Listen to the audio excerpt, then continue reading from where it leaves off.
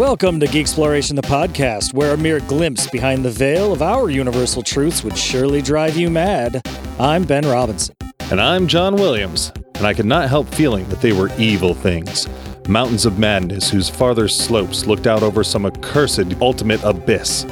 That seething, half-luminous cloud background held ineffable suggestions of a vague, ethereal beyondness far more than terrestrially spatial, and gave appalling reminders of the utter remoteness, separateness, desolation, and aeon-long death of this untrodden world, an unfathomed austral world. We're talking H.P. Lovecraft.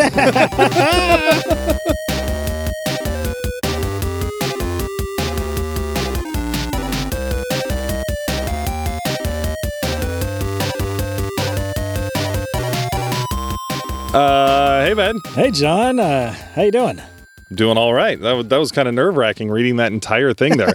Was that one sentence? I think it might have just been two. But hey, if anybody thought that sounded long and wordy, then if you know anything about today's topic, you know that it is appropriate. That is true. Yeah, the man liked his words. Yeah. Certain words very specifically. Oh, my goodness. Yeah, we'll get into that. But how are you doing, Ben? I am doing well. I've had a nice weekend. Went out on a date with the wife last night. Had a nice steak dinner and saw No Time to Die. Ooh, did you get a handy in the back of the theater? No, I couldn't talk her into it. Old married couples. The thrill is gone. No. You know, I mean, to be honest, I don't think I've ever gotten a handy in a theater. I don't think I've ever gotten anything other than some tongue in a theater. Honestly, I think I'm too old to even really want a handy anyway. Like, I think I would do a better job than she would. I'm almost certain of it. Yeah, maybe the thrill's gone. When you're a teenager and you're just like, oh shit, it's a hand that's not mine. Yeah, there's a girl touching my wee-wee. Yeah, it's the thrill makes it go quicker. It's, yeah. So yeah, we're talking hand jobs today. That's what the H in HP Lovecraft stands for. Hand plow, Lovecraft. We're starting out pretty spooky here. How about you, John? How you doing? I'm doing well. I also had a pretty decent weekend. The girls were hanging out with family on Friday night, so I got to sit at home and just watch TV and draw and have some drinks, and yeah, it was good. Nice. I have not seen No Time to Die, and I'm pretty pissed about that, but it's my own fault, and I'll get to it. But yeah, this has been an interesting week going through Lovecraft stuff, because I personally am not any sort of Lovecraft fanatic or even well-versed in Lovecraft stuff. Like, I know about Cthulhu, just through pop culture and everything, but this is a topic that you have been pushing for a little bit, or you've at least suggested a couple times. Yeah, I have enjoyed Lovecraft for a while. I mean, more than anything, I love the mythos. I think he's got a really interesting universe that he built, essentially. The few things of his that I had read, I enjoyed, but, I liked adaptations and things that were influenced by him that, the general cosmic horror genre, I guess, that he essentially created. Like, this was not really a thing prior to him. I mean, there was horror authors still. Yeah, it was like gothic horror before he came into it. And then he added kind of a science fiction flair just on a grand scale. Yeah, absolutely. On the note of like Lovecraft and cosmic horror, for anyone that's not super familiar with him in general, I've got a quote, the opening quote from the Call of Cthulhu that I wanted to kind of start things off with, because I think it kind of encapsulates the idea of cosmic horror. The most merciful thing in the world, I think, is the inability of the human mind to correlate all its contents. We live on a placid island of ignorance in the midst of black seas of infinity, and it was not meant that we should voyage far. The sciences, each straining in its own direction, have hitherto harmed us little, but someday the piecing together of disassociated knowledge will open up such terrifying vistas of reality and of our frightful position therein that we shall either go mad with the revelation or flee from the deadly light into the peace and safety of a new dark age. That totally should have been my intro quote. It was long and wordy, and then can you imagine right after that saying, we're talking H.P. Lovecraft? We could re-record and do that instead. Nah. I'm totally down. But that would have been perfect. Holy shit. But I think that quote just sums up what cosmic horror is. The idea of getting a glimpse as to what's really going on and realizing that it doesn't give a fuck about you and that it's terrifying and cruel and it's just too much and you go fucking crazy. Yeah. Like from what I've been able to gather, it seems like cosmic horror, he had a term for it. I can't remember if it was like cosmicism or something like that, but it's like the acknowledgement of your place in the universe and in time and what a like infinitesimal speck you are in all of that. Yeah, and how like, meaningless you are. Yeah, like just both in the span of time and like the amount of space you occupy when, in his fictional world, there are creatures of such vast size and scope and age that it's like you really are nothing. Like you are less than nothing. Yeah, you're not even ants to them. They're not even aware that you exist. Yeah. And that's one of the cool things about his idea of gods or, the elder ones, those beings, like they don't give a shit about you. They like if you summon them forth or if you help get Cthulhu back, he's still, won't even wipe his boot after he stomps on you. Yeah. He gives no shits about you. Yeah, we're like a dust mite with a lifespan of half a second. Yeah. To them. We may as well not even exist. And now I've gone mad. It'd be like if the lice that live in your eyebrows gained sentience. Yeah, exactly. So Ben, what is your first impression of this guy? I imagine it happened a lot earlier than it did with me. Maybe. So I was thinking about it and I realized my first introduction to the ideas that he created without even knowing that it was him that created them was back in junior high at some point when I bought Ride the Lightning. Motherfucker! And there's a fantastic song on there called Call of Cthulhu. And it is so fucking good. It's such a jam. That whole album's fucking badass. And I take it that was also yours. No. Oh, it's just a better one. here's the thing. Okay. And I think we talked about Ride the Lightning on our music episode and how like that is without a doubt my favorite Metallica album. Same here. That thing is fucking brilliant. I love that. Like they took the speed of Kill 'Em All, which was too much for me. I didn't like the speedy thrash stuff of Kill 'Em All. Oh, I love that too. But then they introduced like melodies and harmonies and production into Ride the Lightning, and that was such a great album. No, actually, breaking from format a little bit, that's my favorite use in pop culture. Oh, damn it. Yeah, I was like, can we make it through the entire episode without talking about it? And Apparently not. I had decided consciously to not use that as my favorite use in pop culture because it doesn't actually... like it is that in name and mood, but like it isn't actually expressing the, any of the literature or the verbiage of Cthulhu. So I was like, okay, I'm gonna fudge that. That won't be my first impression because my first impression will come later than that. But that is without a doubt my favorite use in pop culture. Oh, boners. Yeah, that one. And I was gonna sort of also give a runner up to the song save your runner up for the actual there we go one. And we'll talk about mystery. This now. But yeah, that song is so fucking badass. And it's the only instrumental on the album. It's nice and long. I mean, it's got like that wailing, like moaning guitar through it that it almost seems like some sort of elder god growling in the night or something. Well, yeah, and the way it starts with that fancy little picking with like some nice reverb on it, and then like the bass high up on the neck doing like the doom, doom, doom, and then when it fucking builds up with the drums and just goes full bore, like it's. I was listening to it on my way up here. Oh, it's a fucking jam. Yeah, I'd almost forgotten about it. I mean, like I didn't forget about the song, but like I hadn't associated it with it until it just like popped into my head, and I was like, oh shit, yeah, that is definitely the first time that I heard the word Cthulhu. And I remember thinking like, how the fuck do you say that? What is this Cthulhu thing? Well, and it's what made me want to like, look, what is Cthulhu? I didn't know what it was. They actually spelled it differently on the album. It's like KTL or ULU. Maybe it wasn't in the public domain yet. Actually, it's still not in the public domain, is it, for some reason? Well, I read that the reason why they did that was to avoid the pronunciation problems. They're like, okay, let's just make it Cthulhu. Oh, there's some pronunciation problems even there, because I always say Cthulhu instead of Cthulhu. See, I feel like I always said that also, but I think it was because I had heard the term Cthulhu before the song. But like, I don't know where I would have heard it from, so I can't actually nail down a... Well, and it's a TH, so you'd think it would be Cthulhu. Like, I guess technically, H.P. Lovecraft in one of his letters, like, explained how he thought it would be pronounced. Oh, really? And that's as 2 syllables, which is one fewer syllable than I always pronounce it. Yeah. And like a hard tongue to the top of your mouth sound to start it, and you almost have to cough it out because Like it's a not like a yeah, I have no idea.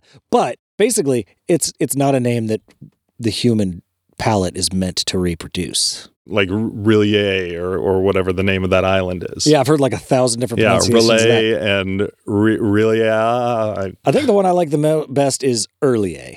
Oh, interesting. I think I would have just naturally gone Rillier like that. But not like relay like the guy reading the audiobook that I read or listened to. I like just the R, you maybe say So Earlier. Earlier. Ooh, I like that. It sounds like a breakfast tea. Yeah. Early in the morning. Yeah. So that was definitely my first impression, and it's what kind of got me to look up what that was, and it was the first time that looking into it was when I first heard about H.P. Lovecraft, and I read, I think, it was probably back around that time I read Call of Cthulhu, and didn't go back to it for a while because it is not the easiest thing to read. It's a very Baroque kind of language where there's he writes in a kind of an archaic way. And honestly, then I thought he was like mid 1800s or something. Oh yeah. I didn't think that he was from like the 30s. Yeah. The 20th century. Like, whoa, weird. Yeah, that was my first impression. What about you? I'm considering my first impression the first time that I actually did a dive into a work of H.P. Lovecraft. Because like I said, like the Cthulhu mythos is... Why am I saying mythos all of a sudden? I did that yesterday too. I don't know. It's so weird. The Cthulhu mythos. Are you British now? I don't know. I mean, no, I'm not. But I don't know why. I did that yesterday, and I called myself on it immediately, just like today. You're gonna take a lift down to the druggist to get some aluminium foil. And some vitamins. Then I'll go to the water closet, and I don't know what their slang for taking a dump is, but I bet they got something. I know you clean up with bog roll. Bog roll. No, so it was actually within the last year. I was at the comic shop, Empire's Comics Vault in Sacramento, California, and I was getting ready for going in for my second surgery, eyeball surgery. And after the first one, where I was like head down for an entire week, I was like, oh, okay, I need some reading material.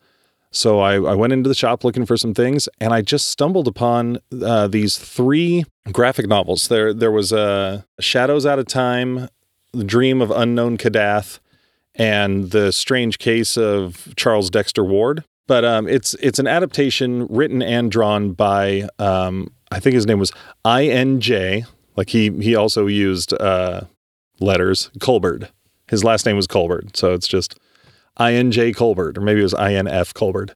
But the first one I read was The Strange Case of Charles Dexter Ward, and it was interesting, but I don't think I super enjoyed it.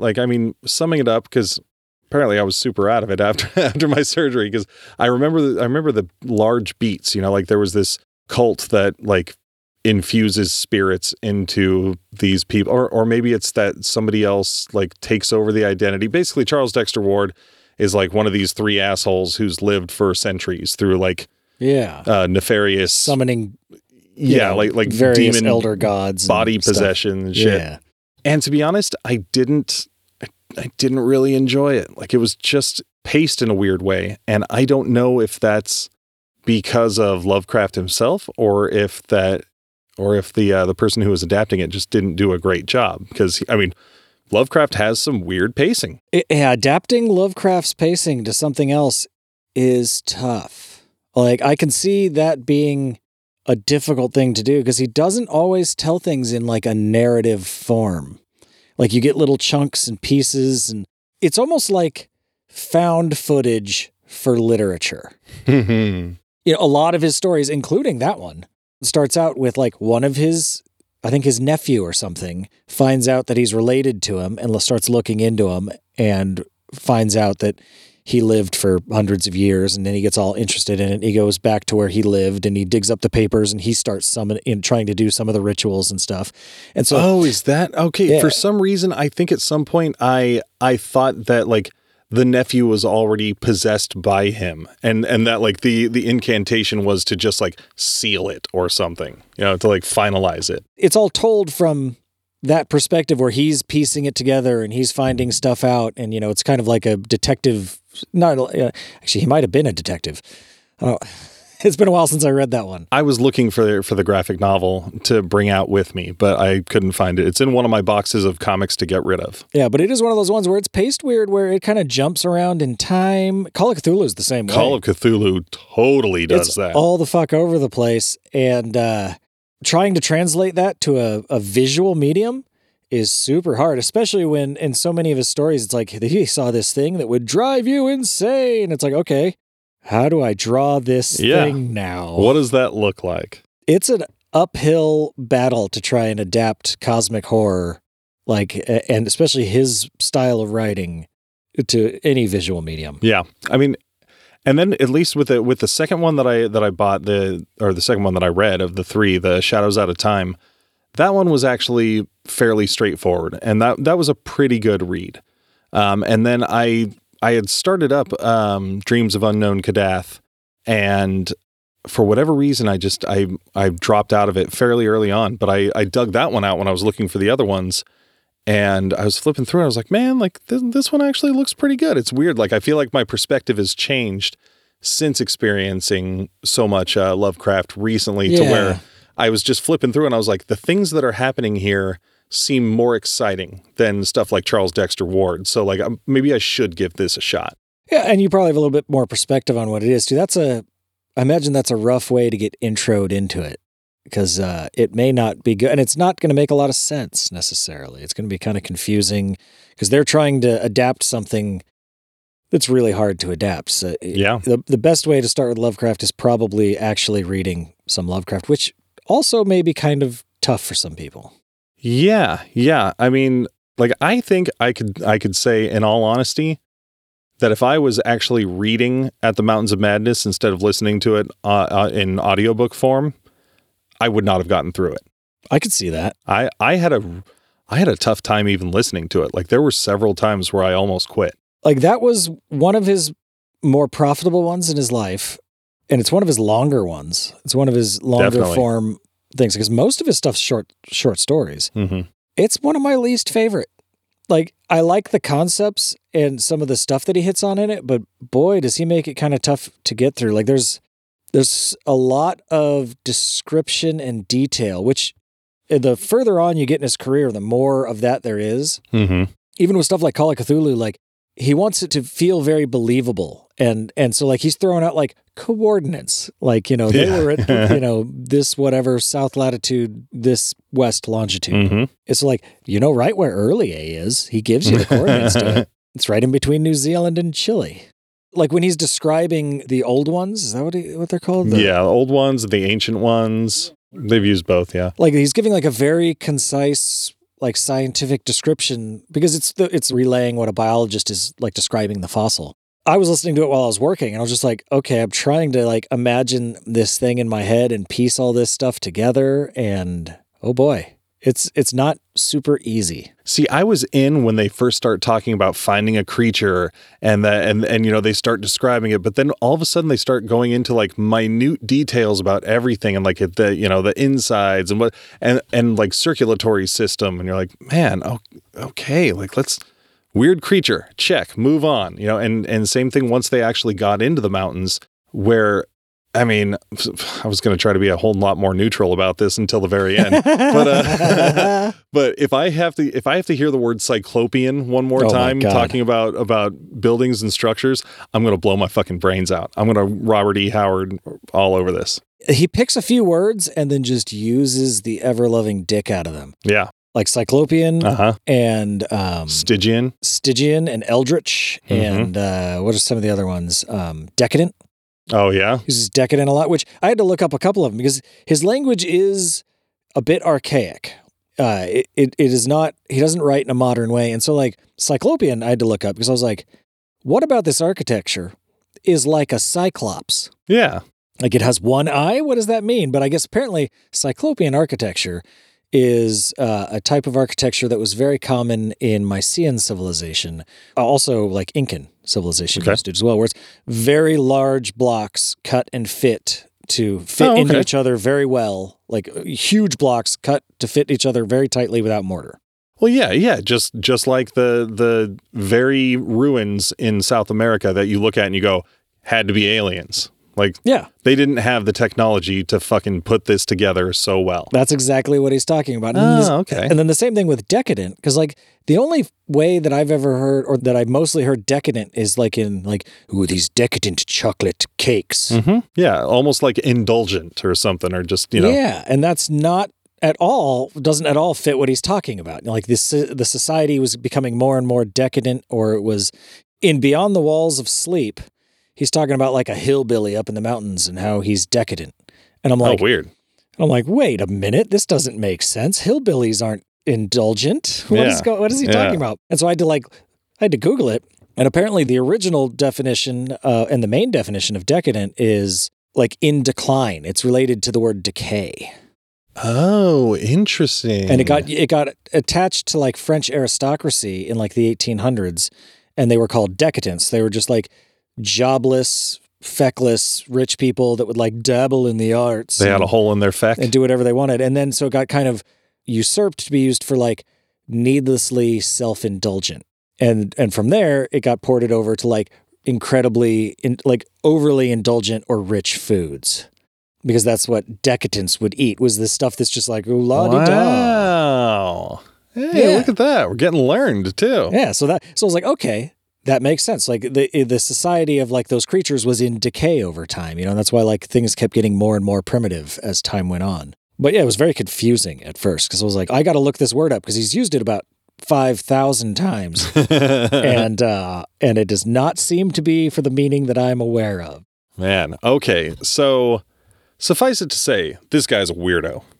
Oh, yeah. H.P. Lovecraft is a weirdo. The way he writes is weird, even though I get why it sucks people in, because I know myself well enough to know that at the Mountains of Madness, I probably wouldn't have been able to get through if I was reading it.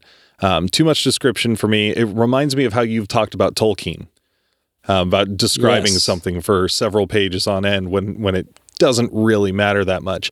But there are other stories where I think like, if I was reading it rather than listening to it, I bet I would enjoy it more, because I would be like absorbing the words in a different way, and I'd be using my imagination to see it. Whereas when I'm listening to it, I'm like doing laundry in the meantime. Half attention to it. Yeah. It's kind of a bummer. Like I've never read or listened to an audiobook, because I don't, really? because I don't want that for my experience. If I want to read something, I want to read something. Or if I want to, have it go into my ears, I'll just watch a movie of it. But I can see that. Problem is that I just don't find a lot of time to read. That was exactly why I did it. And so like I started listening to audiobooks just because I could do it at work or while I was driving. Yep. Folding laundry. Yeah. And it was the only way I could, get through something, because I get home and I crack open a book, and 3 pages in, I'm falling asleep because I've been working all day. But I do see what you're saying. It doesn't ever get your full attention when you're listening to an audiobook. I would never just sit somewhere and listen to an audiobook and not do anything, because that seems weird. But that's exactly what you do when you're reading a book. Yeah, and there were times where certain phrases would catch me on, and I'd be concentrating on it, and it would be really cool. So I was trying to think of myself as like a young man back before everything was just in your face, a pre-internet time. And just be like, that would probably be like a very immersive world and a cool experience to read that sort of stuff. But he writes everything in a really dramatic way, because it's mostly first person. Mm-hmm. It's usually somebody telling a story or telling the story about something they read or something, but it's very much first person. Like in Mountains of Madness, especially, he'll do there's a lot of preambling. Sometimes he'll tell you something that happened, and then he'll go back and fill in the details later. Yeah. He'll be like, these people died and blah, blah, blah. And then like a chapter later, he'll go back and actually give you the description of what they found. Well, yeah. And like him talking about himself and the 2 other guys when they went on their exploration, he's just like, we could never describe the things that we saw that day. And then 10 minutes later, he is describing what they saw. And you're like, oh, weird. Oh, okay. Yeah. Except when it comes to that last thing that what's his ass saw. Yeah, that he never divulged. He seems to confuse suspense with just plain old not getting to the fucking point. Yeah. Where I think he feels like he's building suspense by saying, in Mountains of Madness, there's a way longer than it needs to be, being like, we heard a sound, and it would have been less odd to have heard some gurgling monster. It would have, the oddness of it came from the fact that it was something wholly normal, except he takes 2 minutes to say that. And it's a penguin. He heard a penguin. It's a bit much at times, but it's worth reading, and I still enjoy it because the concepts that he touches on are engaging and interesting. Like in the Mountains of Madness, I'm stoked that I read it. I enjoyed it, but it is a little hard to get through, and it's probably one of my least favorite stories. Yeah, I think that one could have done with some trimming. Definitely. So when it starts off and they're on their expedition, everything he's describing is really interesting. It's immersive. You're getting into the story of this whole giant team and even all of their supplies and stuff. It's very interesting. And then, Lake and his crew, when they split off, they find a monster, and you're like, oh shit, they fucking found a monster. And then line goes dead the next day, and you're like, oh fuck, they gotta go fucking find them. Mountains of Madness, here we go. Those guys are fucking dead. Yeah, and then they go and find the camp, and sorry I'm spoiling it for everyone, but whatever, this is a cursory... it's almost 100 years old at this point. They find that the camp's been fucked. So they're like, okay, we're going to journey into these mountains that are, that are taller than the Himalayas. They're basically the largest mountains to exist on Earth. And they're going to go in there to find out what happened. Or just to check it out. I mean, they go up there just for scientific curiosity. Like, hey, we're here. We can't leave till tomorrow anyway. Let's see what's out there. Yeah. So, I mean, this is probably a quarter of the way into the story. Then they end up spending half of the story. I mean, it seems like even more than that at this point. Yeah, it took me so long to get through this. It seems like they spend that long just describing every detail of them, when they get in the plane and then they're flying up into the mountains and just what they see at every single point. It's a very detailed account. And it starts getting repetitive. It's almost like he's describing the same thing in a different location over and over again. And just sprinkles in all these fucking things that we couldn't possibly describe. And it's God, you seem to be having no trouble describing literally everything else. Yeah, find a way. There is not a single thing that I could see with my eyes, especially if it's architecture, that I couldn't describe. What are you fucking kidding me? Well, I mean, that's kind of the part of the point of cosmic horror, is that you see things that you can't that are beyond human understanding. See, if they're talking about I was taken into a space dream realm by Cthulhu and experienced the thoughts of the entire universe, then okay, I get that that's a little indescribable. But when you're talking about a Cyclopean Stygian structure, it's you can say even if the walls look like pudding, you could say the walls look like fucking pudding. If there's mouths on the walls, you say there's mouths on the walls. I don't know. The thing I had a bit of mixed feelings about that story was I really thought it was cool that it went deep into the they explain pretty much the entire history of this ancient alien culture. Oh yeah. So I mean, you get all kinds of insights into how they evolved, where they came from, how they impacted the Earth, where they were living, where they were going, what they did. Their wars with other creatures. Yeah, their wars with the Cthulhu spawn and the Migo, their philosophy, just a deep dive into this culture, which is kind of cool. I like that bit of world building, and it's neat that you have that to fall back on for the old ones. But it's also hey guy, you were wandering around for 3 hours in the dark with a flashlight. How the fuck do you know all this? This is a little bit this would be years of study of any sort of culture.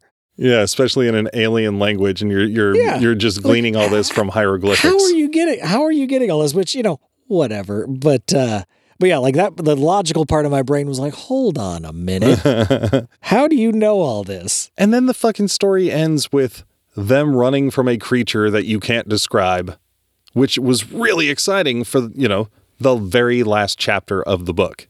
Whereas they spent 8 of the 12 chapters just talking about architecture and history. And if I'm getting into a story by the master of horror, a story called At the Mountains of Madness, I expected so much more from that. I like Lovecraft a lot, but I don't know if I'd call him the master of horror. Like he does what he does really well, and it was a cool idea that no one had before, and that's what I love about it. Like I like the idea in that story that they went out, they found like these weird alien creatures that weren't dead.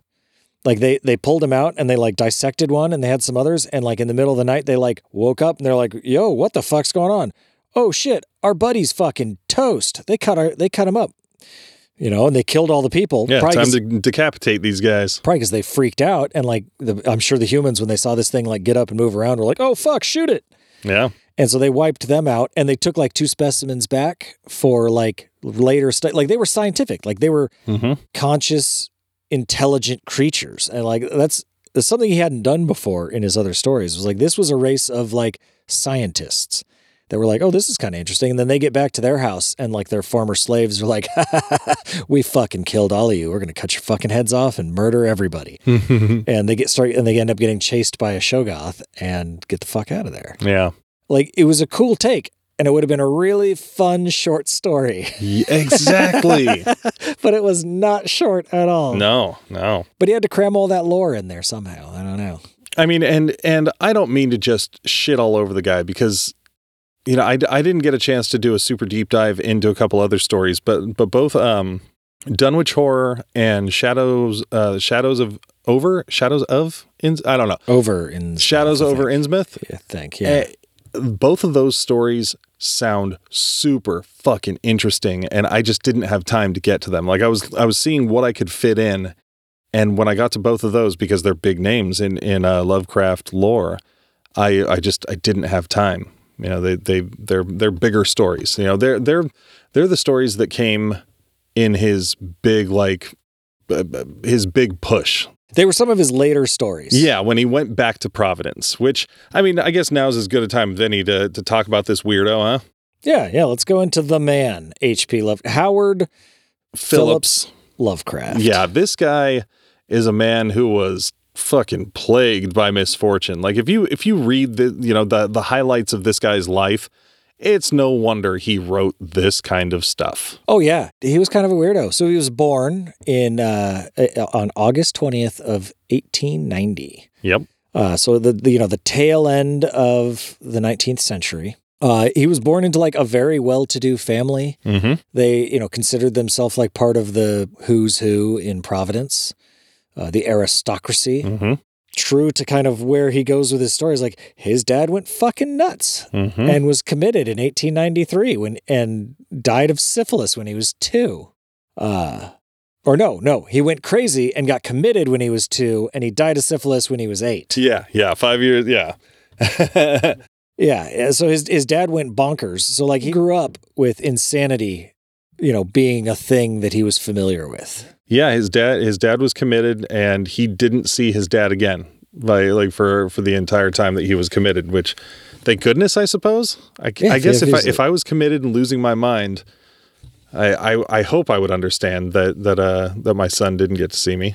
Yeah, syphilis crazy. I mean, that's what it does. It eats your brain. Yeah, Al Capone, man. Get out of here. And after that, he and his mom went to go live with his grandfather, whose name, was Whipple. Yeah, his name was Whipple. That's right. Old Grandpa Whipple, who was super encouraging of young Howard Phillips to be creative and to read. Like he had a library, and he encouraged him to be a voracious reader, whether it was fiction or classics or even like scientific journals. And I guess his old Grandpa Whipple had a talent for cooking up like spooky stories. Yeah, he'd tell them like scary stories in bed. Yeah. Which is awesome. Yeah. Creepy old Grandpa Whipple. Yeah, and I guess that's when he fell in love with like 18th and 17th century literature. Like he really loved that kind of Baroque romantic era. And he was adored Edgar Allan Poe. Mm-hmm. Which totally makes sense. Oh, yeah. Yeah. I mean, like, it definitely influenced his writing. Like, that's why when I first read him, I thought he was one of those guys. From back then, from like yeah. Poe's era, because he writes like that. Like Yeah. by the time you get into the 30s, people aren't writing like that anymore. Yeah, people are writing the kinds of books that I like to read, like pulp novels. Even though his stuff was published like primarily in pulp magazines, I like those 100-page novels, just a quick little adventure story. He was older, but he was a contemporary to Ray Bradbury. Yeah. Like they were being published in the same books. And just style-wise, a world apart. Yeah, Or, that's weird perspective. 50 years apart, Yeah. style-wise. But, that wasn't that old then. I mean, like a style that's 50 years old in the 30s, it would be like reading something from, oh, gross, the 70s now. Oh, no. Oh, no, don't do that. Like after his dad got committed, I guess he had a complicated relationship with his mother, Susie, who I guess she really like protected and babied him and was worried about him getting like hurt and sick. And so she kind of kept him inside a lot and, was very covetous and protective of him while simultaneously being a giant bitch. Yeah. Yeah. Like berating him and calling him like a grotesque monster, but then at the same time saying like, but don't ever leave me, son. You can't leave me. She's like one of those like, no one else will love you but me kind of mothers. Yeah. Where she like was really protective of him, but also a huge asshole and also gave him like zero physical affection. Oh yeah. Like she was like a super Puritan. So she like wouldn't hug him because it was inappropriate. Wow. Like he might've gotten like a head pat here or there. So yeah, that might make a kid weird. Yeah. That might make a kid have mommy issues and confidence issues. And might lead to some agoraphobia at some point. Yeah, right. After Grandpa Whipple died, I guess they found out that his vast fortune, in quotes, had been mismanaged, and so within days they were forced to get the fuck out, vacate the property. They ended up destitute in an apartment together, like a small apartment where I guess H.P. Lovecraft just like locked himself away from the world. He didn't really go to a lot of like primary school anyway. He didn't have to back then. So like he did most of his educating at home and with his grandpa and his books and a little bit of outside the house education, but very little.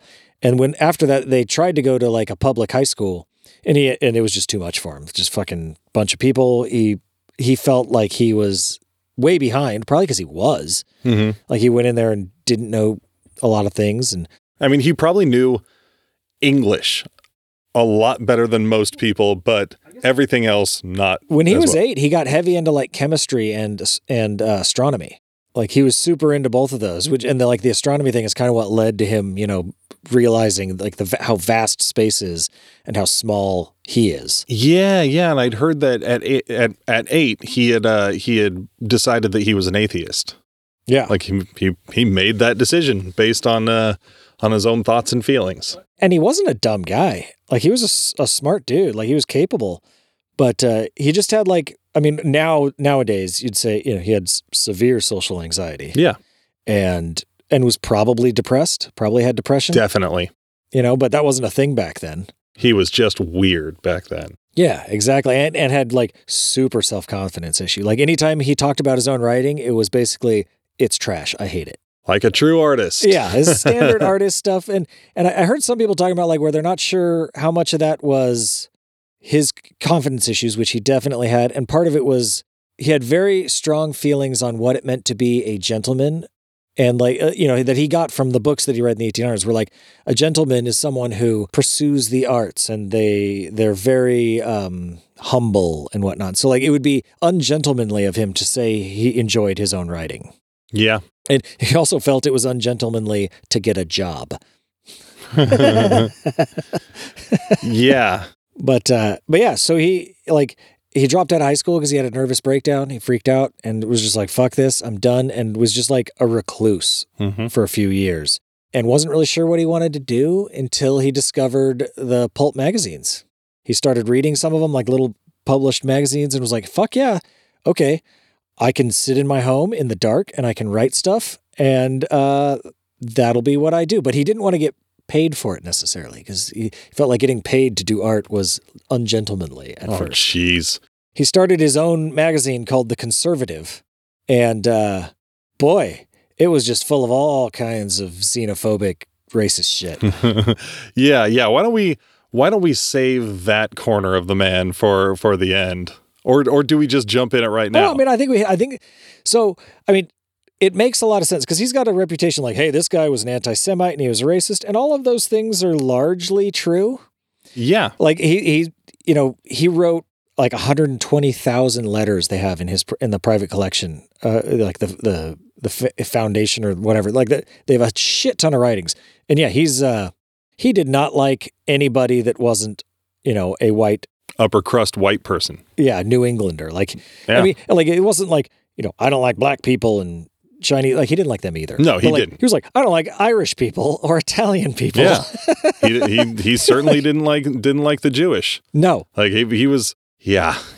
Like just listening to some of the excerpts of his writings about that, like it's pretty bad. Like for a second, you and I were talking earlier this week, like when we listened to Call of Cthulhu, and he was describing, the cult out there, the Cthulhu cult, and how he just used terms that were commonplace back then that weren't necessarily just like derogatory terms. We're like, okay, that's not so like bad. Mulatto and mongrel and like anyone that wasn't mongrel that wasn't a white person was kind of described as a bit savage. Yeah, or like referring to a black person as Negro. Yeah, or Chinaman. Yeah. Like those were just terms back then. Like not condone. Yeah, exactly.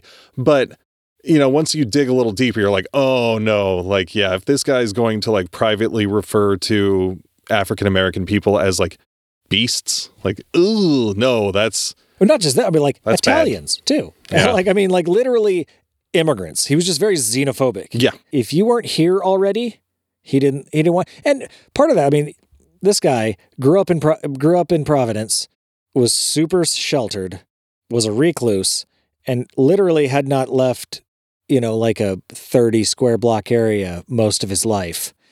I imagine his mom was also a huge racist, and that's probably where he got most of it.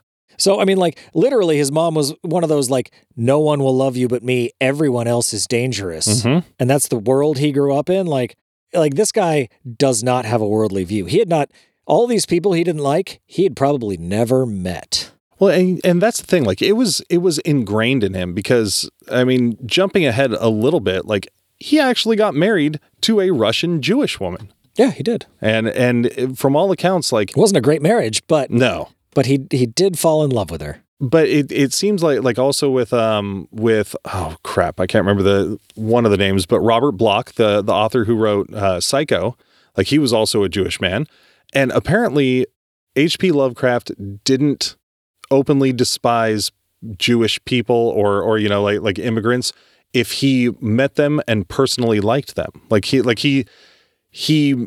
I don't want to say like made exceptions, but it wasn't like he just like he didn't want to meet them, but if he met them and got along with them, he wasn't just like, oh, this piece of shit. Well, I think like I said, I think more than anything, more than a racist, he was a xenophobe. Yeah, like he was just worried about immigrants coming into America and changing American culture. Yeah.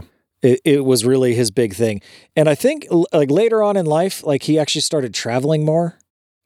He got out, he like in like the last 5 years of his life, and his views softened dramatically. Yeah. I guess they got hardened. Like, so when he got married to, Sonia Green, yes, she talked him into moving to New York, which made it super bad. Oh yeah. Yeah. That's when he went way off the deep end with the racist shit, because he was living in a culturally diverse area. There was lots of different languages and cultures around him. And as a socially anxious guy who's kind of scared of things that are different than him, New York, probably not the best place to be. Yeah. And then after a while, she got sick and she moved to, well, her Chicago hat business. Or something, right? Her hat business had gone out of business, and while she was sick from something, so she took a job in Cleveland. Yeah. And he refused to get a job. Outright refused, because he's a writer, and so that's what he was going to do. And that's when he started publishing in like Weird Tales. Is that what it was called? The same one that, I mean, like Bradbury was huge in it.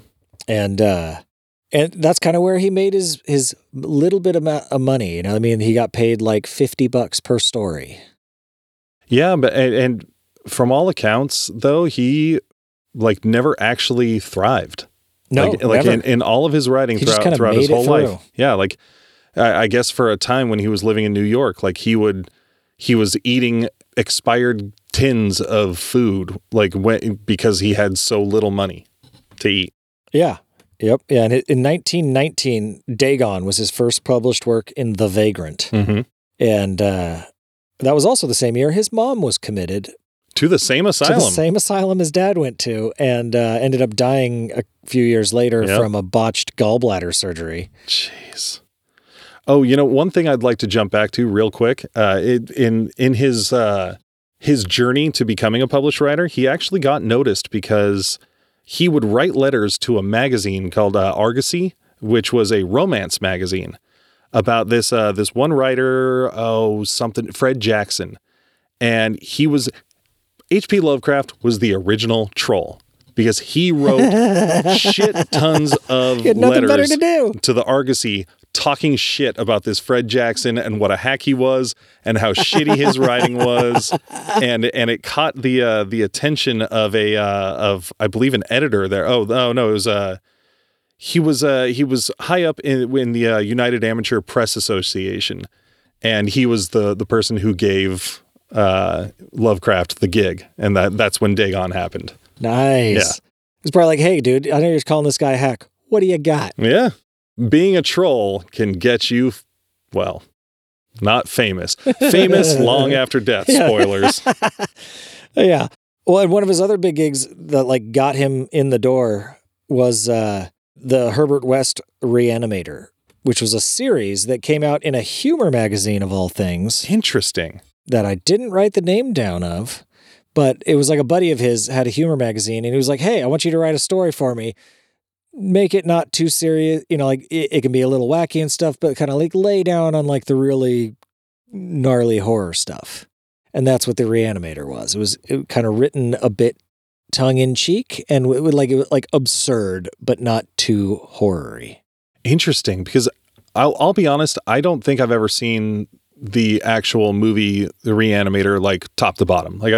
I know I've seen bits and pieces of it, but I know it's not super serious horror movie. So I really wish I had more time to have done a compare and contrast with the Herbert West Reanimator and the movie The Reanimator. Yeah, and it was originally called something else that I don't remember. So it's not really worth mentioning. That was a good anecdote. Yeah, wasn't it? That's usually my job, to say, hey, there was also this one thing that I don't know anything about. But I mean, after him and his wife, she moved out, but they were still married. Yeah. And he eventually moved back to Providence. And I guess that's when he started kind of getting back to normal. New York was just too fucking much for him. It was just a bad idea to move there. And that's when he came out with Call of Cthulhu, which he submitted to Weird Tales, and they rejected it the first time. But I guess he'd figured out that what he would do was he would submit it, and it was pretty common for the guy to reject it and give a list of things he didn't like about it. And then he'd wait 3 months and he'd submit it again and be like, all right, I made the changes you asked for. And it would go through. I'll admit I've done that a couple times on my day job where they're like, oh, can you bump this volume up on this one piece? I'm like, yeah, sure. And I don't do it. And then I'm like, all right, fixed everything. And they're like, oh, it sounds so much better. I'm like, fuck you. I knew it was good the first time. Yeah. So he did that. And he got $125 for that one. Woo! Which is, that's $2,000 now. So, I mean, that's decent. Yeah. But he did that once a year.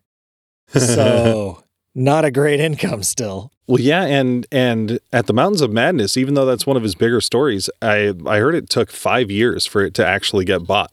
Oh, yeah. Weird Tales wasn't interested. They told him no. He put a lot into that one. He kind of felt that was his magnum opus. Mm-hmm. That it was his first really big story. And he submitted it, and it kind of crushed him that they didn't want to publish it.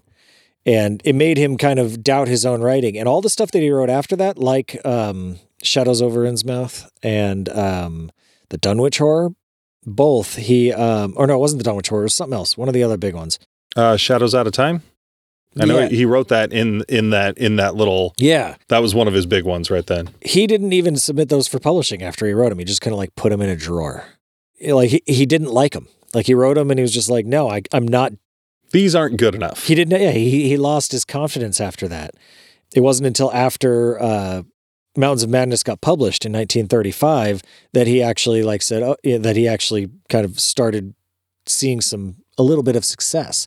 35, I mean, that's like when the pulp sci-fi thing is just starting to kick off. Yeah. And it didn't really pick up steam until the 50s. Yeah, until well after he was dead.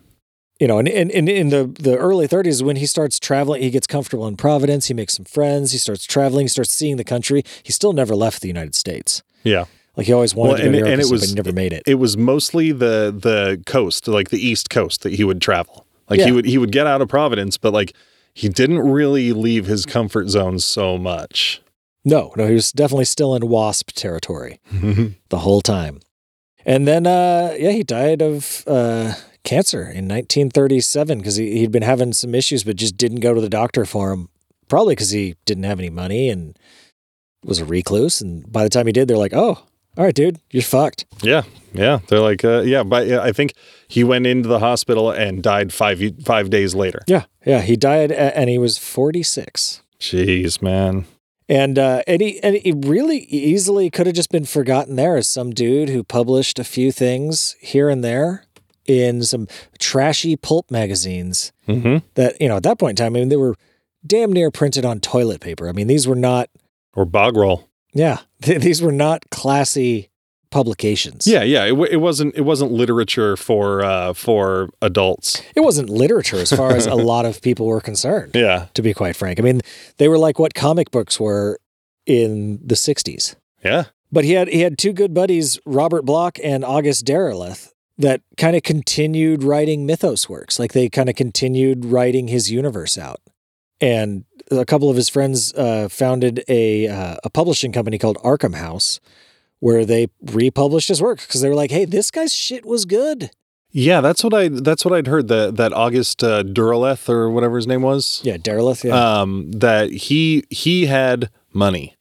You know, he had deep pockets, but he wasn't as much of a writer, and he was a huge fan of Lovecraft. So he formed Arkham House, or, you know, he was part of the formation of Arkham House with the express purpose of putting together like bound versions of all of H.P. Lovecraft's stories and getting them translated so they could send them around the world, because like he knew of the brilliance of these stories, but they were just going to go nowhere.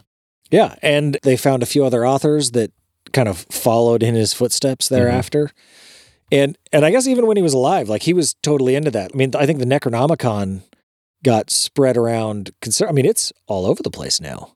Yeah, it showed up in Friday the 3rd, or I mean, Jason Goes to Hell and Evil Dead. Yeah, like it just became part of, you know, horror culture. Like the Necronomicon, that's a thing. And another notable name of those authors that, like, because he was even like pen pals with these authors like Robert Bloch, and another one is Robert E. Howard, the creator of Conan, and I think it was in 35. He mentions Lemuria in a number of his stories too. Yeah, Lemurian and like the Hyperborean, you know, of like the Red Sonja stuff. Yeah. But I guess it like destroyed Lovecraft when Robert E. Howard killed himself in like 1935.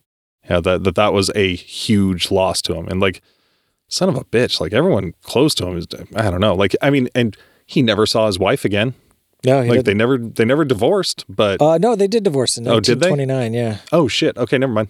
Yeah, no, I just hadn't heard that. But it was like a long distance divorce. It was just like, all right, this isn't going to work, and they were just like, yeah, let's sign the paper. Yep. But it's odd how close he came to just becoming a footnote in the annals of time, if even that. Mm-hmm. And if it wasn't for his friends after he died, like saying, "Hey, check this shit out," and continuing that effort into the 50s when that actually picked up and people were actually starting to read that shit. Yeah, seek out stuff. And then in the 60s too, with horror movies and like horror fiction becoming a viable option for a career. You know, like all of a sudden people are seeking out, you know, other avenues of this. So like that's what I heard, that in the 60s, you know, with Night of the Living Dead and the Hammer horror films hitting it big, like it just like a resurgence in horror that people were just looking for things. And then all of a sudden he got discovered. And, you know, that's what led to him being so highly regarded, because, you know, like you made the Van Gogh comparison earlier, he never saw a single fruit of his labors. Or I mean, like he never saw a glimpse of how big and legendary he would be. Oh yeah, he'd be shocked if he saw a Cthulhu plushie. You're like, wait, hold on. What is this? Yeah, and it's and I mean, his influences went far and wide. I mean, just looking at movies, I mean, some of the folks that that you could see are like a super obvious influence on, like John Carpenter. Like John Carpenter's The Thing is very clearly influenced by Mountains of Madness. Yeah. It's probably done better. Like that movie is fucking amazing. Guillermo del Toro is, he's a huge fan. He was super influenced by him. Neil Gaiman was super influenced by him. I mean, like his mark on what horror is. Stephen King, like The Mists, is a very Lovecraftian kind of story. But his impact on horror is unfucking deniable. Yeah. That kind of, I mean, cosmic horror wouldn't exist. Like Event Horizon, that kind of movie where it's, people go into space and they find a derelict ship and it's just got some sort of weird, that one's more satanic than Eldritch. Like it's a bit more Judeo-Christian looking, but it's like a portal to hell and fucking Sam Neill goes mad and you see his wiener. Oh yeah. Yeah. I actually put that on my list on, I think it was Have you not seen on it? HBO. No, I remember seeing it when I was a teenager, and the movie's fucking great. See, I was let down because it was built up to be the scariest fucking movie that ever existed. And when I watched it, it just, I don't know. I don't know if my expectations were just too high, but I didn't care for it. But I'm like, I should give it another shot.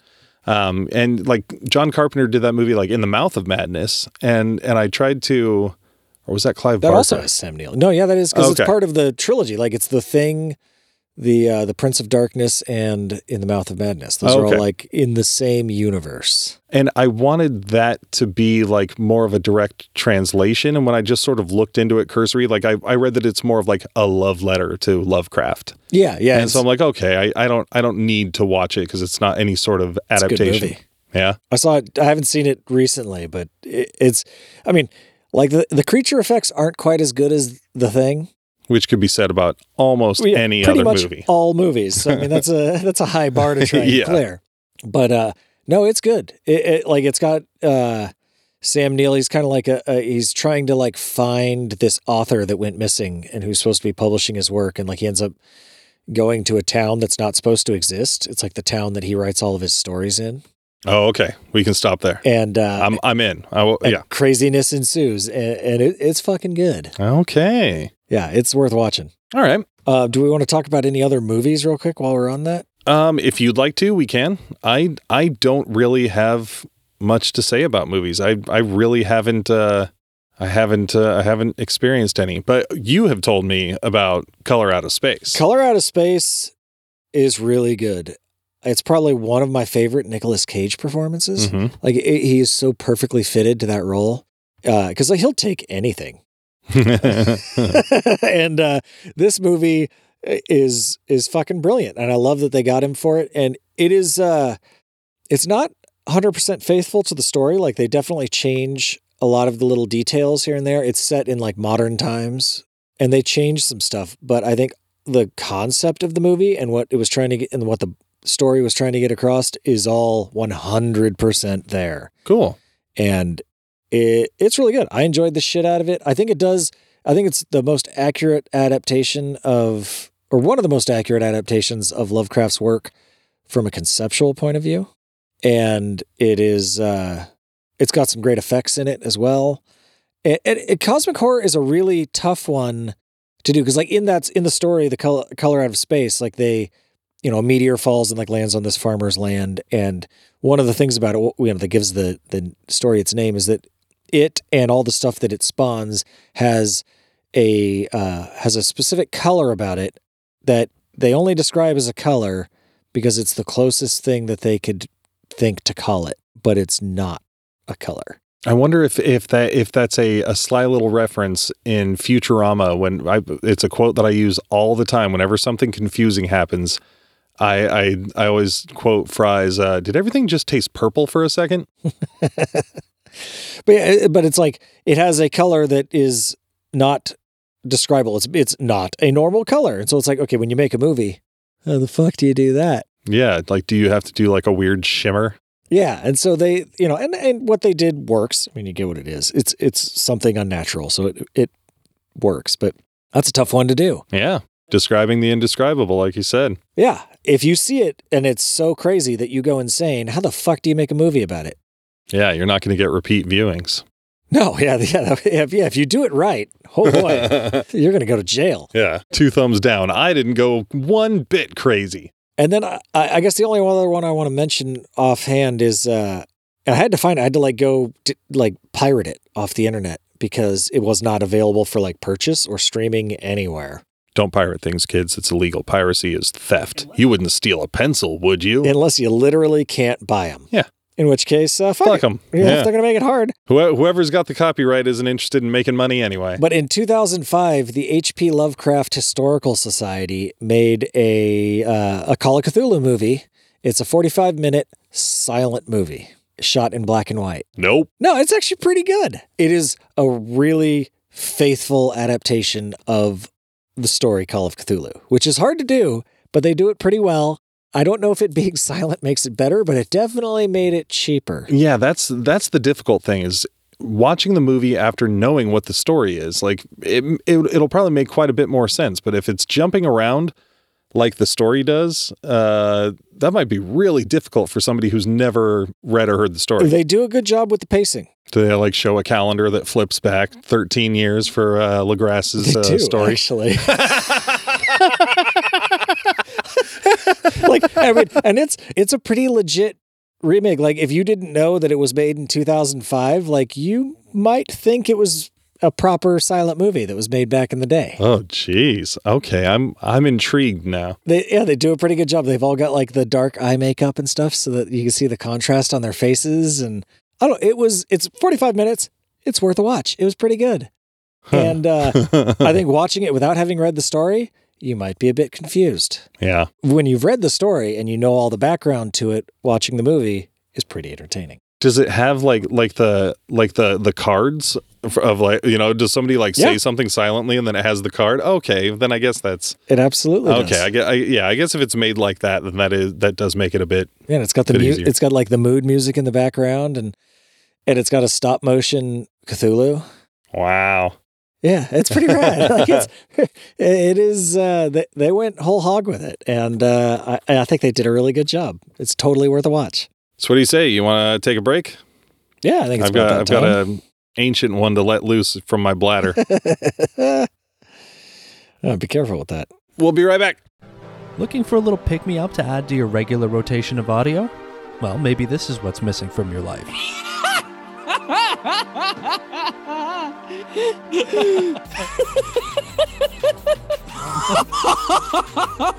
Oh my God.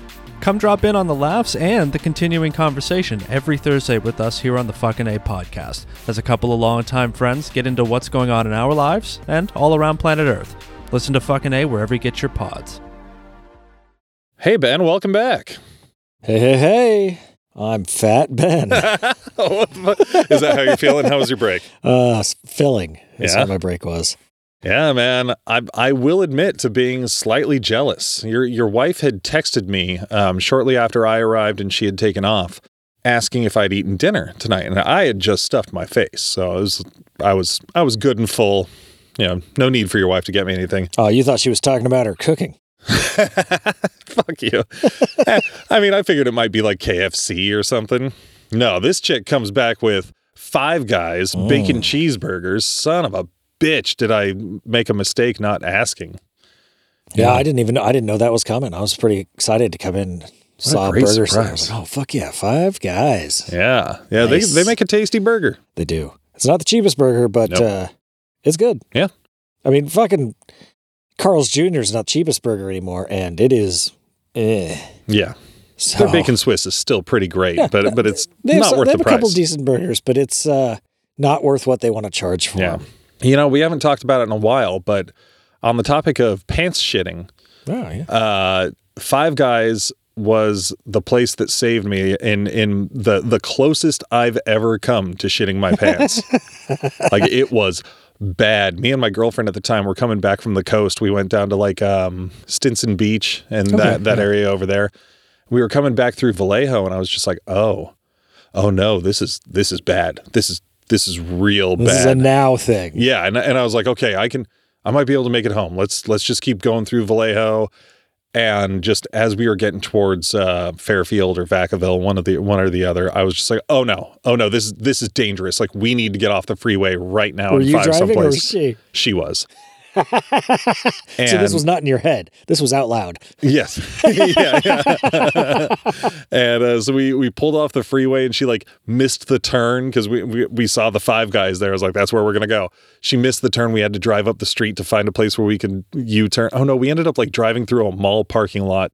Like I'm trying to remember a movie where there was a guy like running in somewhere doing like a weird like legs out to the side, like holding his butt or something, like it was that close. Like I was sweaty, and I've been there. I bet. I would believe it. Eating sandwiches that you warmed up on your dashboard all day are leftovers. Yeah, fuck yeah. Five Guys. Delicious burgers save you when you're going to shit your pants. Yeah, nice place to shit. Yeah, that would have been a eldritch horror right there. Back on topic. So Ben, what's your favorite use in pop culture?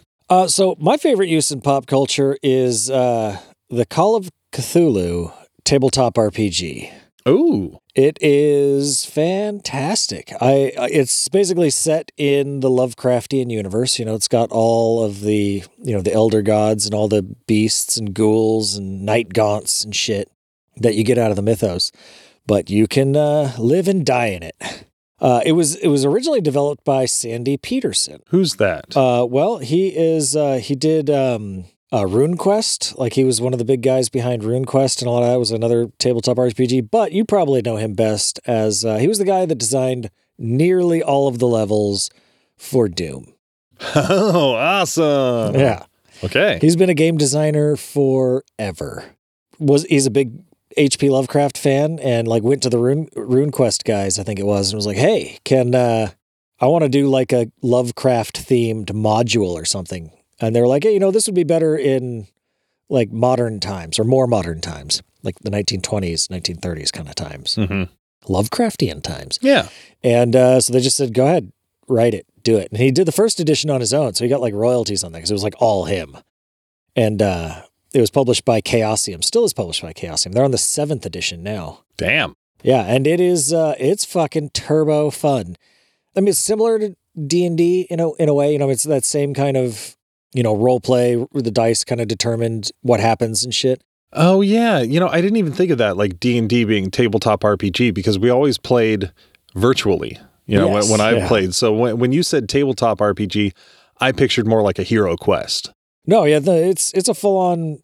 It's more akin to D&D than Hero Quest. It's a little different because you use percentile die for everything. So like your skills, you've got like a, say you've got a 50% in drive automobile, and so then you roll a D100, and if you get below the 50%, like you're within the range for success. Yeah. If you get above it, then you fail, and if you get like half of it, or if it's less than half, it's a hard success. And if it's less than a fifth, you get an extreme success. Extreme success. So that's how you get like critical hits and shit. Huh. It's different from D&D in the way that it is much deadlier. Instead of like adventurers or heroes, you're investigators, so you're kind of going, you're the guy that has, that stumbles upon this mystery that rips forth the veil, and you see the greater truths of the universe. You start encountering some of the mythos beings or whatnot. And it's not the kind of game where like you level up and then kill Cthulhu. Like, no, you're going to fucking die. That's what's going to happen. Oh. You don't kill Cthulhu. You hopefully stop the cultists that are trying to revive him. And if you fail, you get the fuck out of there. Yeah. You succeed by not dying. Yes. Your characters die a lot. Character death is very much a thing because like it's not balanced heroically. Like if you get shot once or twice, you're fucking dead. And like once you get injured, it takes weeks to heal. It's not the kind of thing like D&D where you take a short rest and now you got all your hit points back. Yeah. Like no, you're fucked up. And if you get if one damage thing takes you below half your hit points, you're fucking like permanently injured. Like you've got a fucking gimpy leg now. You can tell when the storm's rolling in. Yeah. And the other really cool mechanic that it adds is a sanity feature. So like you've got a sanity level, and like when you see something crazy, like you see a mutilated body, or you see a night gaunt, or you see you come upon the weird mongrel orgy from Call of Cthulhu in the swamp, you have to roll a sanity check. And it's just like all your other checks. If you fail your sanity check, you lose sanity. And if you lose more than a fifth of your sanity, you go temporarily insane. I feel like there's another game that does that. Is it Betrayal that does that? Do you have a sanity meter? Yeah, you do in have a there? sanity meter. Okay, all right. But yeah, you go temporarily insane. So like your character will, you have a bout of madness, and like you gain like insane trait of some sort, like you're super strong, or at least in Pulp Cthulhu you do, or like you always come up with crazy plans. And then you get to role playing is insane is actually pretty fun too, because you'd be like, all right, I'm going to take this dynamite and I'm going to jump inside the monster's mouth and light it, or something crazy like that. And it's a load of fun. I played a couple like one shots of the regular Call of Cthulhu, and then I ran a game called Two-Headed Serpent of Pulp Cthulhu, which is a bit more action adventure-y. Like you're a little bit more survivable. Okay. In that game, because it's more like a pulp adventure novel, where you could be swing across the ravine with my whip kind of thing. Yeah. Pull some Indiana Jones shit. Makes surviving a little more fun. Yeah. And in that one, you've got luck in both of them that you could use to modify some of your rolls, and you can spend it on like to make your rolls succeed. Mm-hmm. And on that one, like you can't, like if you die and you've got 30 luck, you could use all your luck to not die, but you have to come up, like everyone thinks you're dead, and you have to come up with like some crazy way you survived it. Like Indiana Jones in a fridge in a nuclear explosion. Or you were hanging off on the side of the cliff when that tank went off. Yeah, exactly. It's just a lot of fun.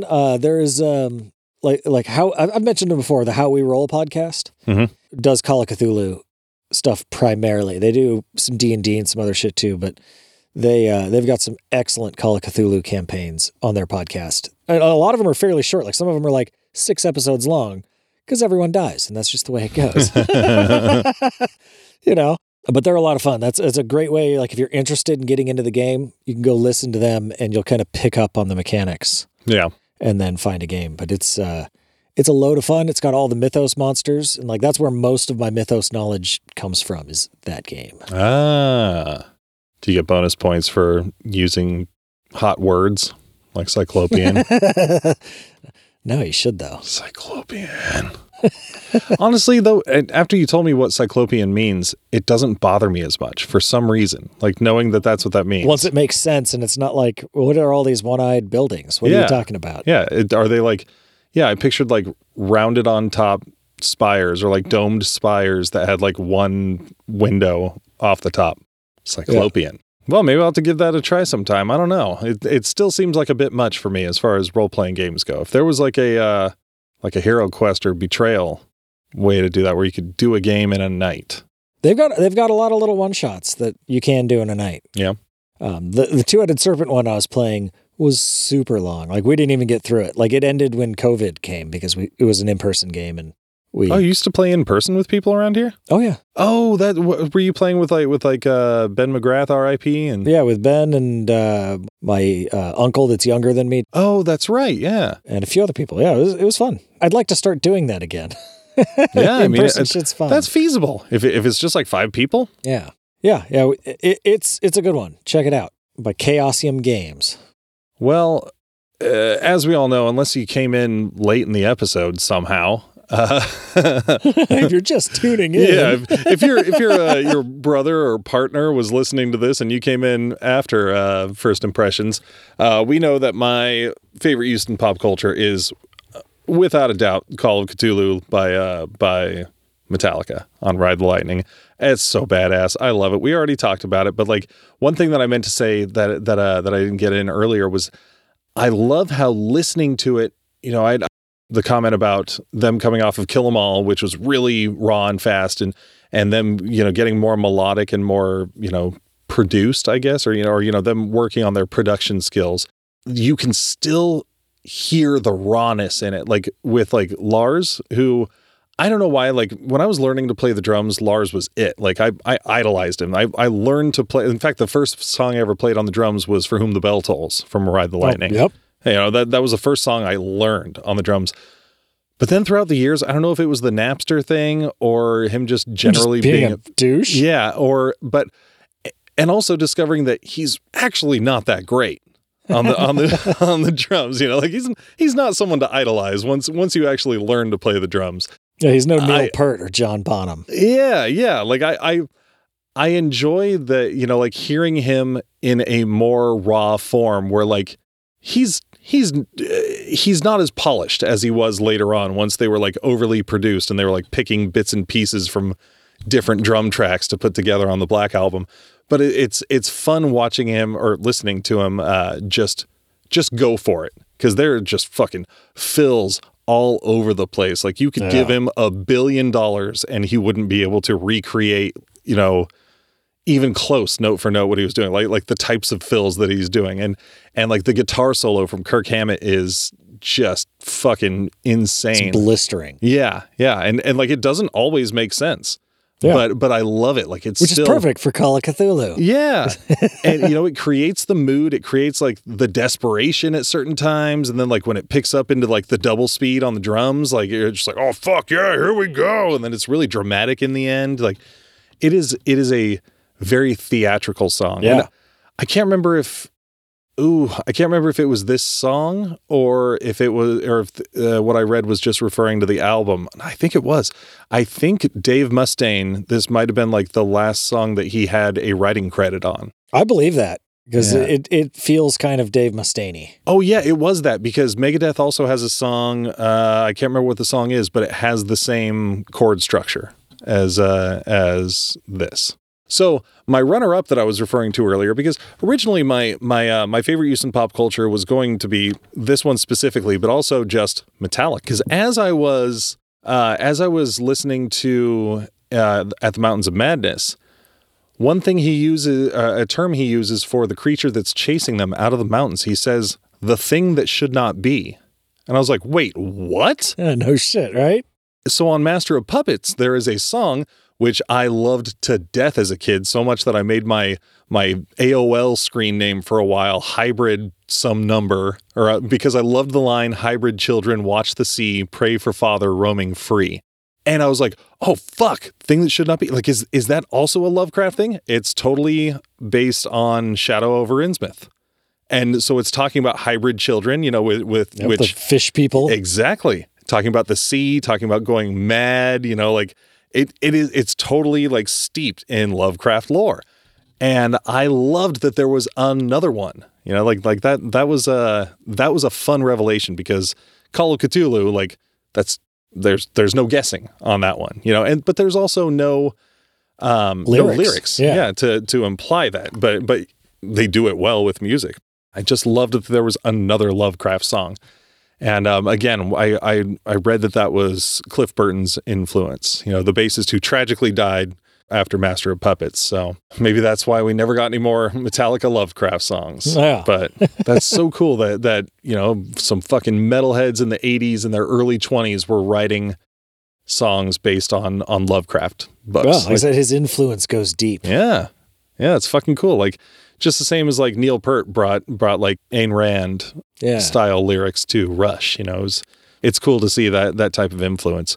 As far as other things in pop culture, just to touch on, like this isn't a favorite or anything, but I did want to just mention that I started the series Lovecraft Country. I know I told you about this. Yeah, but I meant to watch some of that and never got around to I wanted to watch it when it came out. I was like, oh, that looks cool, but I didn't have it's on HBO, right? Yeah, HBO Max. So I didn't have HBO Max at the time. And then it was on my list, I should go watch that. And never got around to it. Yeah, because of this episode, I was sitting around last week and I was like, oh shit, yeah, I should give this a try. And the first episode, first off, I didn't realize this. It takes place in the 60s. Yeah. And it is heavy into the racism of the time, segregation. And just small towns that will, talking about fucking, what is it called? The sunset law or sundown. Oh, yeah, with curfew. Sundown law. Yeah. Where once the sun goes down, one fucking king shit cop refers to it as his legal obligation to take them in the woods and kill them. That's fucking bonkers. It's so weird that stuff like that. Like it's real. And it was interesting seeing the way they handled it. Like, it was pretty perfect, because I was talking about I don't know if I was talking about it on the show actually, but there's an episode of The Twilight Zone, the Jordan Peele one, where they were dealing with a racist cop, and it was too ham-fisted, and just, they should have relied on good old Twilight Zone metaphor a bit more and not just making it so literal at the end. But like this one, just like I don't know, they did it right. And like it put me in a situation of like panic for these characters that I'm really invested in, and at the same time just being like, holy shit, like this is the kind of thing that people dealt with back then. Like that's fucking bonkers that was 60 years ago.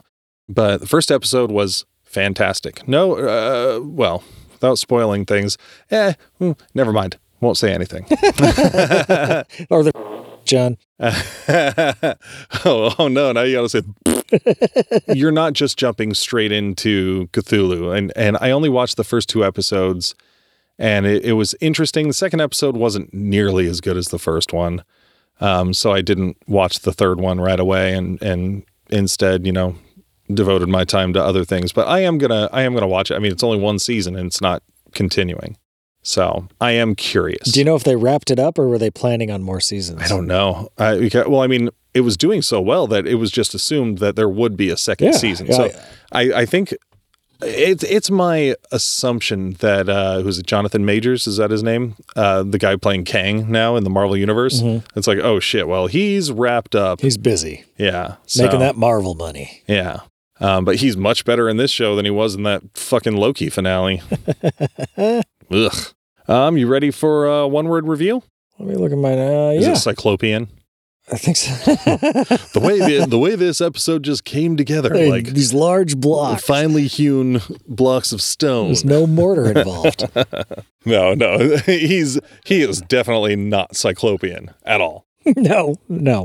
So yeah, for my one-word review, I went with enduring, because he was kind of a man that was both before and after his time. Like, the time that he was living in was like the worst time for him to be there, because like he felt out of place, and like he should have been, 18th and 19th century is kind of where he pinned himself. That's where he kind of modeled his ideals of what it was to be a man, and what writing meant to him, and the way he wrote.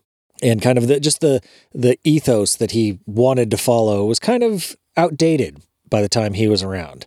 And on the other hand, the actual art he produced wouldn't really be appreciated until, another couple decades after his death. So he was kind of just like trapped in the middle, where he didn't feel like he belonged, and society wasn't quite ready for him at the same time. But once everyone figured out what he had done and was able to digest it, it became part of horror, essentially. The whole idea of cosmic horror is still very relatable now, and probably will be forever. I mean, the smallness of humanity and the individual self, the overwhelming time scale and size scale of the universe. I mean, that hasn't gotten any smaller over the years. I mean, holy shit.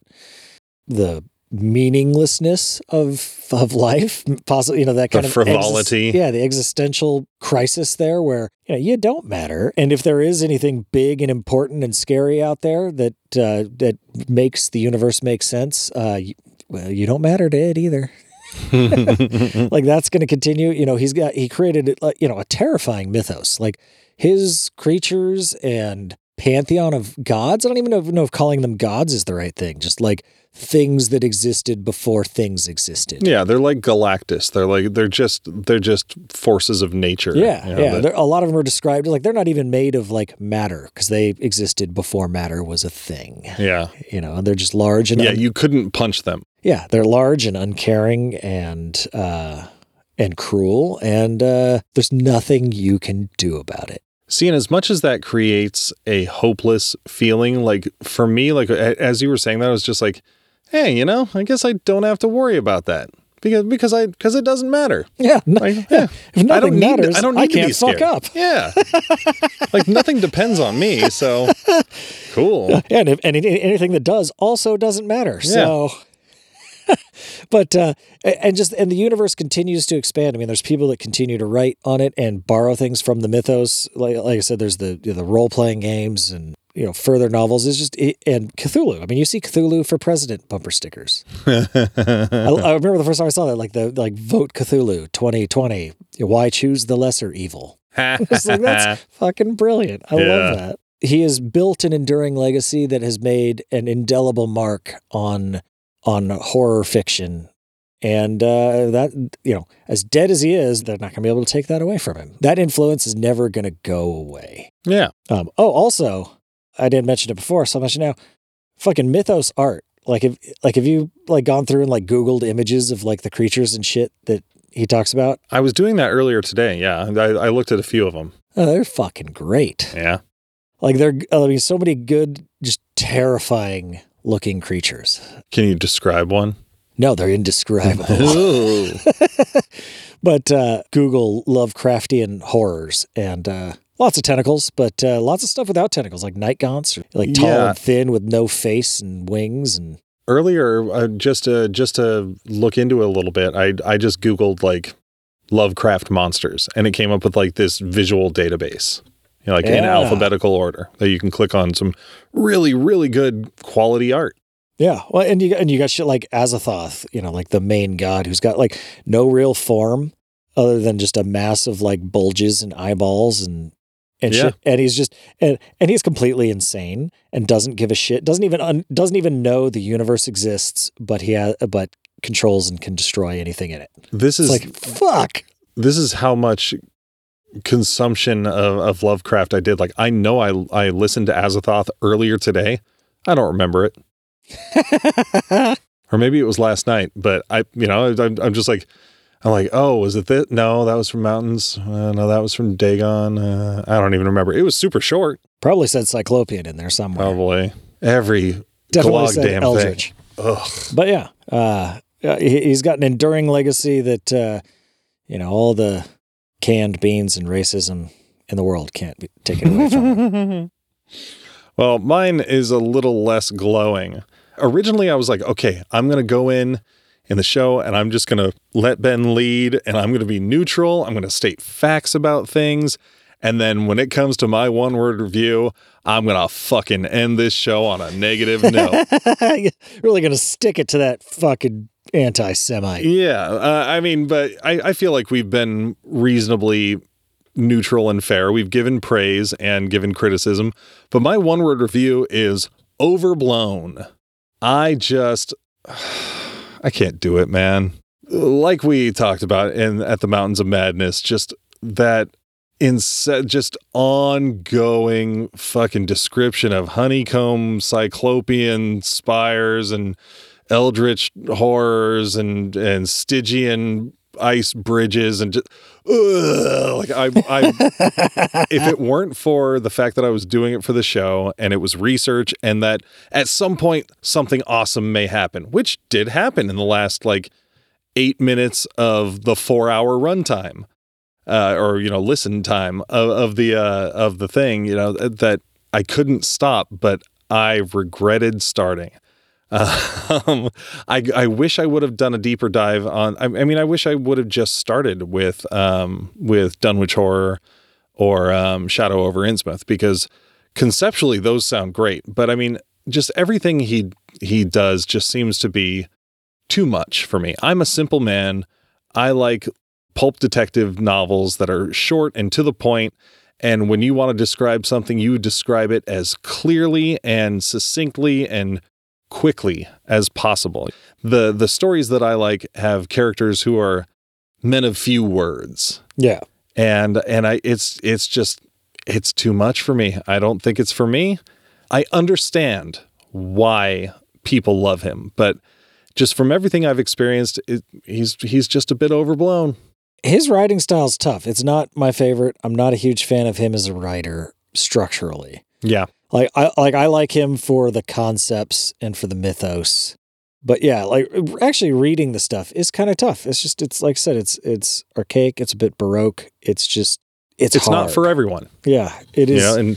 And more power to the people who got sucked into that and really were terrified and inspired to create things of their own, because I would never say that this is not great art that he has created. There's a reason he's a legend. It's not for me, and I don't think I quite get it. However, when I was digging up the graphic novels, and I found that one for what is it? Oh man, all the titles are blending in now. But like Unknown Dreams of Kadath. Like I said earlier, like I think I wanna go back and read that, and like I think I might actually enjoy it. So I don't know, curious. I mean, and it is kind of a bygone style, and it's like when we talked about like the old monster movies, like watching The Mummy. Like The Mummy was kind of rough to get through. Yeah, it's kind of slow and boring, and it's just kind of an older style of doing stuff. But it had some cool stuff in there, but you had to wade through a lot of stuff that wasn't necessarily great to get to it. Man, them shits are on their like 90th anniversary. That's bonkers. Another decade, 100-year anniversary for movies. Like, that's wild. I was thinking about it the other day, and it reminded that like The Mummy has no soundtrack. Like there's no music in that movie at all. Like that's before they thought like, you know what would make movies better? Music. Yeah. It's so weird that is one of those things that didn't seem obvious. Yeah, it took somebody saying, hey, we should do this for it to actually happen. Well, yeah, because it's so ubiquitous with movies right now. Yeah, spooky month. Let's watch spooky things, read spooky things. But other than that graphic novel, I don't think I'm going to be reading any more Lovecraft. I don't think it's for me. Check Color Out of Space out. I want to watch that spooky movie. Rewatch The Thing. It's not Lovecraft, but it's absolutely inspired by Lovecraft. I've been wanting to watch The Thing again for like years now, and I just haven't made it happen for whatever reason. Like that movie's so good. I think no, because I'm not consciously doing it, but like I want it to just pop up on a fucking streaming service. I've got 1,000 goddamn streaming services right now, and one of them should be playing The fucking Thing. I don't want to pay another fucking $5 to watch it. Ugh. Although I do that with other movies, so I did that for Addams Family. Yeah, me too. I want to watch Halloween Kills. Oh yeah, we were going to watch that last night, but I was a little tired. I'll use my free whatever on Peacock, or pay for a month of Peacock for it. Oh, it's on Peacock? Yeah. Son of a bitch. Yeah. Fucking jerks. Who the fuck puts anything on Peacock? NBC. Just this guy. Oh, we were talking on our mini episode about Jason Blum and the whole Freaky thing. I think what it was that he released Freaky in theaters, and it played to nobody. And I don't know if it was just because of COVID or because it just didn't get traction with press or with getting eyeballs on it. And then once it went to streaming, all sorts of people started watching it. So I think his support of Day and Date was because, for the people who want to see it in the theaters, they'll go do it.